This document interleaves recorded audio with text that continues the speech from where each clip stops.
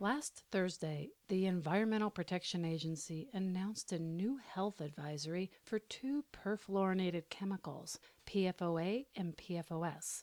The man-made chemicals are found in a dizzying array of consumer products, from nonstick cookware to cosmetics to carpets to waterproof jackets and even food wrappers. They've also been a component for decades in firefighting foams used at airports and military bases.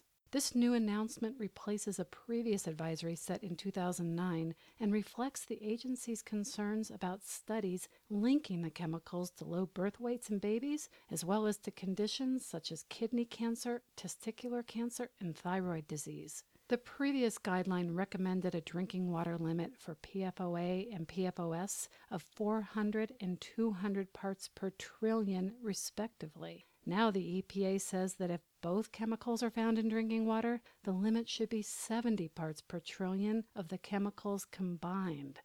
This dramatic shift has left some water managers reeling. None of our wells comply or can meet the new health advisory, and we've got 25 wells that we own and then another 7 that we lease, and none of those comply. That's Roy Heald, General Manager of Security, Water and Sanitation near Colorado Springs. Earlier this year, testing had shown wells in Security to have levels above the 2009 limit, causing the district to shut down facilities and start making adjustments to meet the standard.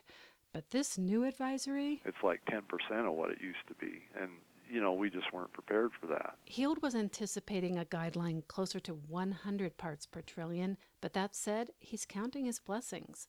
Just 3 weeks ago, Security started receiving water from something called the Southern Delivery System. It's a regional project that brings Arkansas River water north to Colorado Springs. We can almost meet all of our supplies with surface water, which is only possible now because we've brought Southern Delivery online. So, that's really been a godsend for us. But that gift may only give for part of the year. Heald is bracing himself for peak summer demand. We're going to do everything we can to minimize the introduction of well water into the system, but we can't meet peak days without using well water. And using well water means trying to find ways to dilute it or mix it to keep levels below the new health limit.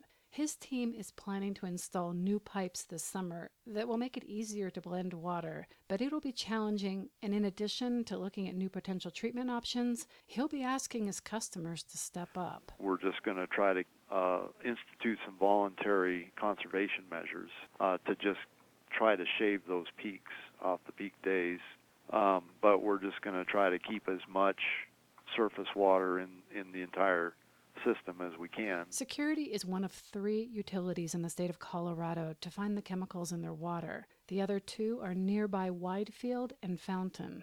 All 3 draw water from the Widefield aquifer. And while Widefield Water District also relies on well water, its system configuration allows it to blend water to keep it below the new advisory.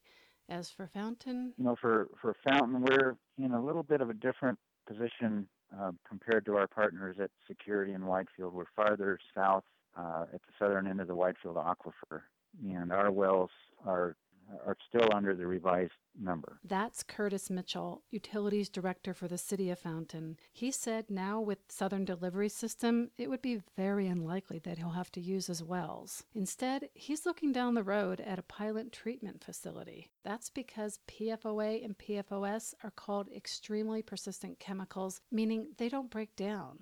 Even though he doesn't have a problem with PFOA and PFOS in his system now, it doesn't mean he won't in the future as they build up in the environment. I know, it's persistent, and even if the source is stopped, so if the source was the airport, we're talking a decade or more before we would see it move through the aquifer, and we would potentially see any reductions. So we know that, we understand that. He's referring to the nearby Colorado Springs Municipal Airport and Peterson Air Force Base. The military is in the midst of a massive review of over 600 contaminated training sites where firefighting foam containing PFCs was used. Peterson Air Force Base in Colorado Springs is on the list and was recently accelerated, so a preliminary assessment is due out next month. Of all the water providers in the state of Colorado, only the districts near Peterson had PFOA and PFOS in their water. And it's a bit of an anomaly.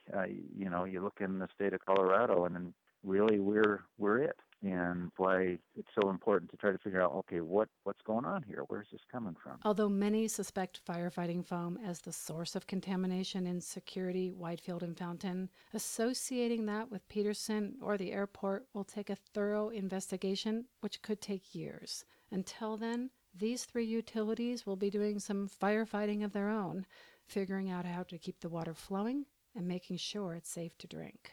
Reporting for H2O Radio, I'm Franny Halprin.